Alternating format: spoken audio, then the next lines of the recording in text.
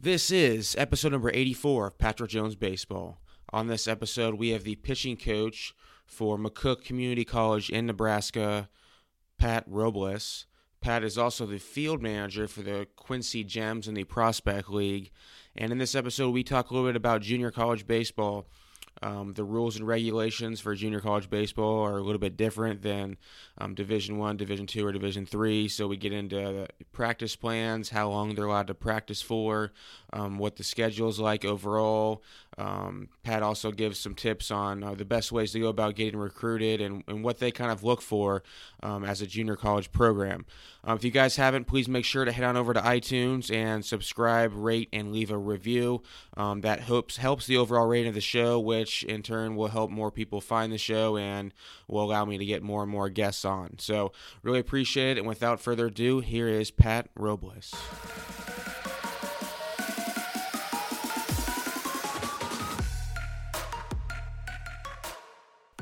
And we are now live with Pat Robles, who is the field manager for the Quincy Gems, I believe, in the Prospect League. Also an associate scout for the Oakland Athletics. Pat, thanks for coming on today. Yeah, no problem. Really appreciate you having me on here. Really looking forward to it. So some of the great things that you've been doing on your podcast led me to, decide to get on, and I'm really looking forward to it. So for everyone out there who maybe doesn't already know who you are, could you give everyone a little bit of background? Yeah, I'll give you a little bit of background. I started out growing up in Midland, Texas. That's in West Texas area. Went to junior college at Cedar Valley College. I played a year at Cedar Valley College, and I was fortunate enough to earn a 4-year scholarship to Arkansas Pine Bluff. Ended up there in the fall playing, and really got going on this journey, through some of the things that I've, been working on now. Left the program after the fall and went into exclusive individualized training. This was back when, it wasn't really happening at the time, and kind of went out on a limb and, really just wanted to go in and get after it. And, started out there and worked with, the drive line throwing protocols. Was fortunate enough to earn an invite out to spring training with the Minnesota Twins. Went into their spring training, didn't really expect much because I was an invite out there, free agent pickup. And I went out there and made it into extended spring training and got released out of extended and pitched a year in indie ball. And after indie ball, I kind of came to realize that, the things that I was doing and the things I was doing in college really didn't have me prepared personally as a player and as a person to develop to be able to reach my full potential if I did have my full potential. So I got into coaching in 2015, 2016 at Minnesota West Community College up in Worthington, Minnesota. T.D. Hosaka was the head coach out there, and he really was fortunate to give me a spot out there. And I went in and integrated some of the drive line stuff that we're doing, and pretty much it just took off from there. And it was a program that started out and had 0 conference wins at the time, and then I went into them, and I was saying, this is the kind of type of environment I think we need to go to. And we went to a player development environment, and it just took off and ran with it. Went up to 14 wins in the conference, and the first time ever the school had reached a regional appearance. And I spent time out there, and I also spent time out in California at Cerro Costa Community College, and did the exact same thing. Introduced into, old school type of way that we're doing things, and integrated this new stuff as far as player development wise, individualized tracking, and it had the same effect. Third in the state of California junior colleges in batting average, second in the conference in strikeouts, and it was something that just kept going by storm. And I'm actually currently out at McCook Community College, and I'm the pitching coach and head of player development out here. So where did you play independent baseball at? I played independent baseball up in Trinidad. I actually pitched in the Pecos League, and then I spent some time in Evansville Otters in the Frontier League. How was your experience in the Pecos League? the Pecos League it was really something I kind of realized, and this is not to bash guys that are in the Pecos League, of course not, but I went out there and I, really wasn't expecting much from what I heard, and it was just a thing. If I'm here at the bottom of the bottom, I wouldn't even call it professional baseball, that it's time that I decide to go into coaching. It's time I focus on coaching and player development versus, me as myself trying to keep going and reach up the ladder. Yeah, no, I understand that. That makes sense. It's a tough grind for sure. So once you started kind of investigating all of the different training methods and that sort of a thing, you brought up Driveline, kind of coming across them. Do you use weighted balls for all of your players doing that? I know some guys are like doing weighted balls for everyone, some not so much. So I'm just curious to hear your thoughts on that.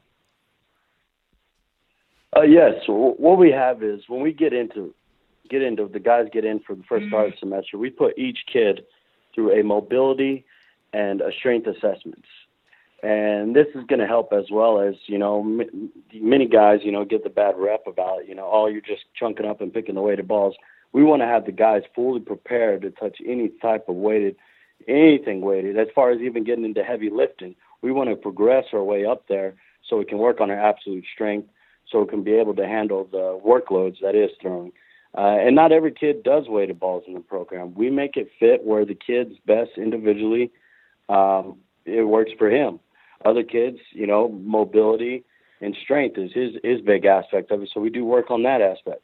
I've got kids that just throw plow care balls, and they don't even do pull downs or running guns. And then we got kids that are on the pull program as far as plow care and running guns, and we assess from that. And the biggest thing that we have is reassess your athletes.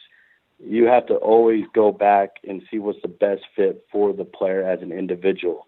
And we do a lot of things, mobility and stability work, some things that are Eric Cressy helps a lot. And it's one of those things that those kids kind of take off with it and they run it. And also, I'm not giving really many verbal cues out to the guys. I think that's one big thing many coaches make a mistake of, is they're giving verbal cues where we can lay out the foundation, lay out the individual plan for the kid, have him go in and really go in what he needs, and he knows what he has to do from the very get-go start of the day to the very end of his day. And obviously, we're there obviously to give him cues if he needs it, if being. But it really allows the kid to help him learn himself, because it's his body and it's his movement. We can't keep telling the kid that, get your leg out, work down the mountain, stay back. We cannot really know that as a coach if the kid has got a strength or a mobility issue. But you said you talked about assessing and reassessing all the time. What does that consist of? Yes, that is consist of some of the things that we do as far as TPI, and that's working on the hip mobility aspect of it. If the kid's got a hip problem, we have a kid right now that he was out in Arizona, at the JUCO showcase out there this fall, and he really had a struggle with the hip mobility issue. So we've literally, for the first month, we're doing a lot to reassess his mobility. And that's doing your 90-90 series. We do external rotation hip turns. We do leg supine whip as well. And there's just a great, information that we have collected that helps these kids out, and also with the T-spine mobility and stability work as well. So you do the TPI assessment. I mean, because TPI is for golf. It started in golf, but you use it, and so it's mainly for people who swing. The body swing connection is what they say. But you use it on your pitchers as well. Yes, we use it for them as well. Yes, definitely. And it's a lot of our hitters do it, of course, but we use it on the pitchers as well. Like I said, the 90-90 series is where they're going. We do pelvic rotation tests, torso stability, pelvic mobility as well. And they're separated into each different category as far as the torso and pelvic. We go on our sheet, it'll have good stability, limit stability on the right side, limit stability on the left side. And then, or if he has both stability limitation on each side. So and you're at a junior college right now, and this is kind of an interesting debate, just because of so many high school kids out there looking for schools to play at and recruiting and that sort of a thing, and everyone wants to go play at the highest level possible. At your school, like what kind of players are you looking to recruit? Are you looking to recruit D1 transfers who went there, wasn't what they expected? They want that, but they have the ability and talent at one point to potentially play at the D1 level. Are you looking for, high school kids who maybe grades aren't good enough to get in Division I, but they have the talent? What are you looking for at your school? Yeah, what we look for right now, and we branch out and we've tried to find the kids that are obviously the most athletic. So we go into multi-sports as well. Is a kid a football and a baseball player? The kid's a basketball and baseball. We also look at that because that plays into a role into the type of the athletes that we're trying to build here, as far as assessing athletic ability and stuff like that. We do have some Division I transfers that we do take on. And also the training environment, the kid has to love the training environment and the player development aspect for him to grow. And that's also one thing that, people are like, oh, it'll work. It automatically, it doesn't work. I've had some kids fail at this. It just wasn't for them, and it's not meant for everybody. If I would told every single kid, yes, this works, keep doing it, it's going to work, then I would fail them as a coach a lot of times. Yeah, I understand what you mean by that point. Why do you think a high school kid should choose to play junior college baseball?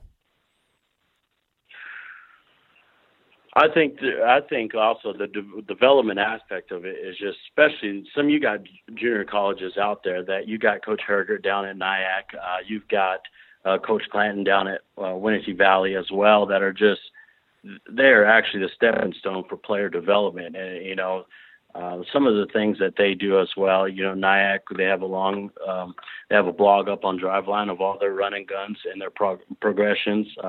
Coach Clanton does a great job as well up there in Wenatchee Valley. That I really think it develops the player even further to reach their a better maximum potential for them to go to the Division I level.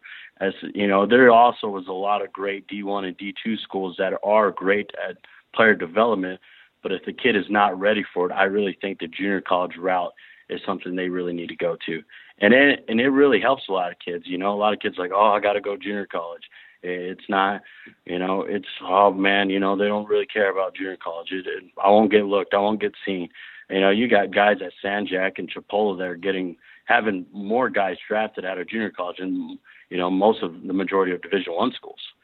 So there's a big plan and picture around all of this. And it starts with, like, I keep going back to it because it starts with individualized programming and player development.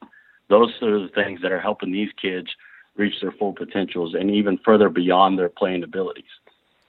And you guys at the junior college level, there's no limits on how long you can practice, right? You can practice for 8 hours a day if you want to. Yeah, that's correct. We'll have our days where we do some yoga in the morning time, and we'll come back and each kid will go through their individualized plan. So it really allows us a lot of room for development. And, as well, we make it a priority. We get the kids that are here, they're here for school and they're here for baseball, and they're obviously going to get better as a person as well in our program. How many hours a day would you say you guys normally practice? How many hours a day? I would say on average, we average about 6 hours a day per pitching staff. Position players might be a little bit more, 7 to 8. As far as lifting, each kid is on their own individualized program for lifting and med ball rotational throws, as well as getting their assessments on their days they need assessments.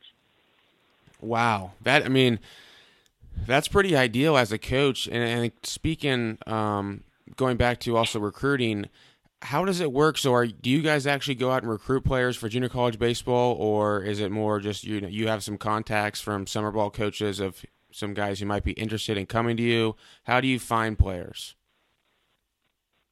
Yeah, we really go out for connections is one of the big things that we do. We like to try to find a lot of connections. And then a kid that's making, recruited videos, well, the things we're looking for is radar gun, behind the catcher. We're looking for radar gun in the video. That's first of all as a pitcher. And then we're looking for side views as well. We can kind of tell from there. We can look at the video and say, the kid, like I said, go back again, the kid with the hip mobility issue, or he's got some separation issues as well. And then obviously as a hitter, we go and we look at exit velocity, infield velocity, and outfield velocity as well. Those are the things when a kid's making a recruiting video that we like to see, so we can put numbers in and we can kind of compile our data on previous things that we've done and see if the kid's the right fit for our program. And of course, we still go out and we'll go and see kids that we need to be seen out in the, out here in Nebraska. I'll be going up next week up to Omaha, for instance, and to look at a couple of kids in a showcase. And then we like to hit, Jupiter and also the Arizona Classic, which our head coach is currently at right now. What type of numbers are you looking for in those videos? Yeah, those videos. I know a lot of guys are like, I need me a high velocity arm. I need me a high velocity arm so I can plug in and he can be right away and he can be a great fit for us. Not necessarily. That's not what we're looking for. Because, like I said, the things that we've done has had a long track of success of kids that have been a mid-80s arm, and by the time we get rolling around the spring, have rolled into low 90s. And that's just based off his athletic ability. Again, the kid as a football. I had a kid out of Puerto Rico, for instance, when I was at Minnesota, that was a volleyball player, men's volleyball player, and then he also played baseball. He's a pitcher.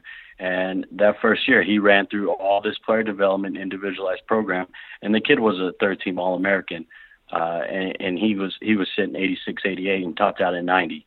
So that's just something of the things we look for. We're not necessarily looking for, we need a guy that's already high velocity. No, because we know that this system works, and it really is. If the kid is willing to buy in and get after it every single day, then something always is going to come out of this. After a kid is assigned to your program and there, it's only 2 years. So how does it work for recruiting purposes from colleges while they're playing there? You guys have like a scout day for colleges to come, or is it just based off of the numbers that they put up, or how would they find another school while they're playing junior college baseball?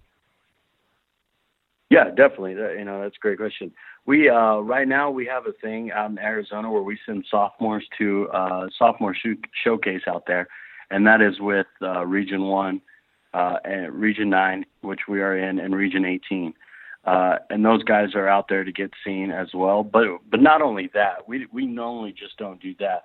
We are scouting now. Each kid will have a profile, and we're going to have the profile is each and every week of his exit, like for a hitter, for instance, we'll have a kid's blast motion data on his attack angle, bat speed, all the course of this whole fall for his weekly progress and leading up into in-game data in spring.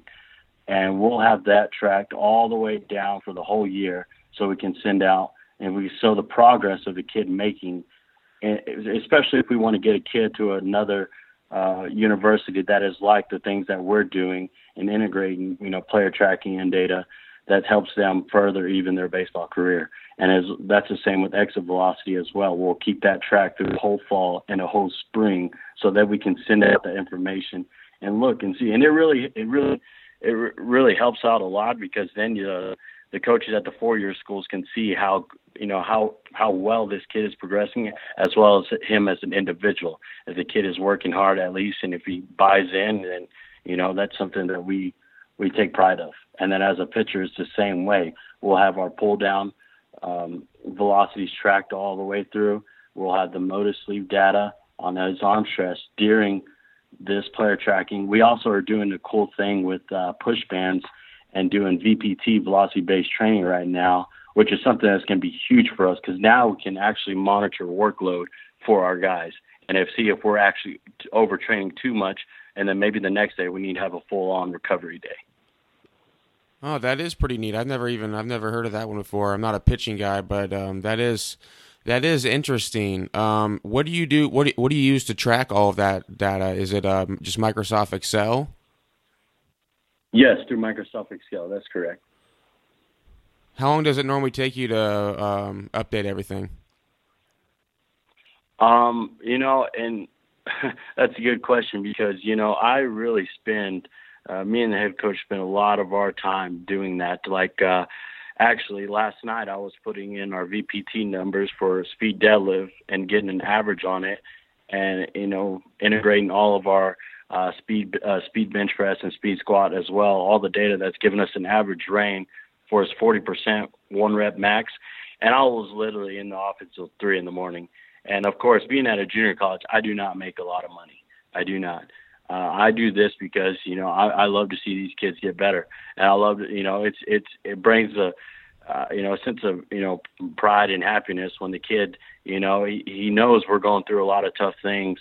His program is very tough, but when he sees his pull down velocity from week 1 to week 4 go up, if he sees his mount velocity as well go up from week 1 to week 4. It's just something that brings great joy when the kid, max testing on the squat or the deadlift or the bench as well. When he sees those results, those guys get really pumped and psyched about it. And we have this thing in the weight room. We call it the power of the slap. I did that at Saracosa in California, and we do it here in McCook. And it's when the kids go up to the one rep max, it all started with the kids like, Coach, you can give me a slap, it's something that I've seen also as well as, looking up some things in the bodybuilding world as well, those guys. And we, power the slap, give the kid a slap on the back, pretty hard, pretty vigorously. And the guy goes up and hits a 1 rep PR. And it's something that I think, it's pretty cool because, they get into it and all jacked up about it. Yeah, I'm that is kind of funny. And reason I brought up how long it took you to do the Excel is because I do some of that myself. And a lot of people don't realize how time consuming that is. And that is one of the reasons why not that many coaches do track all that information. Yeah. A lot of coaches think, oh, it's too much work that, or if it's a money issue, they're thinking they don't pay me enough to do that, But into the end, I've had, it's not just me, but it's just every program that's tracking and doing this is being very successful.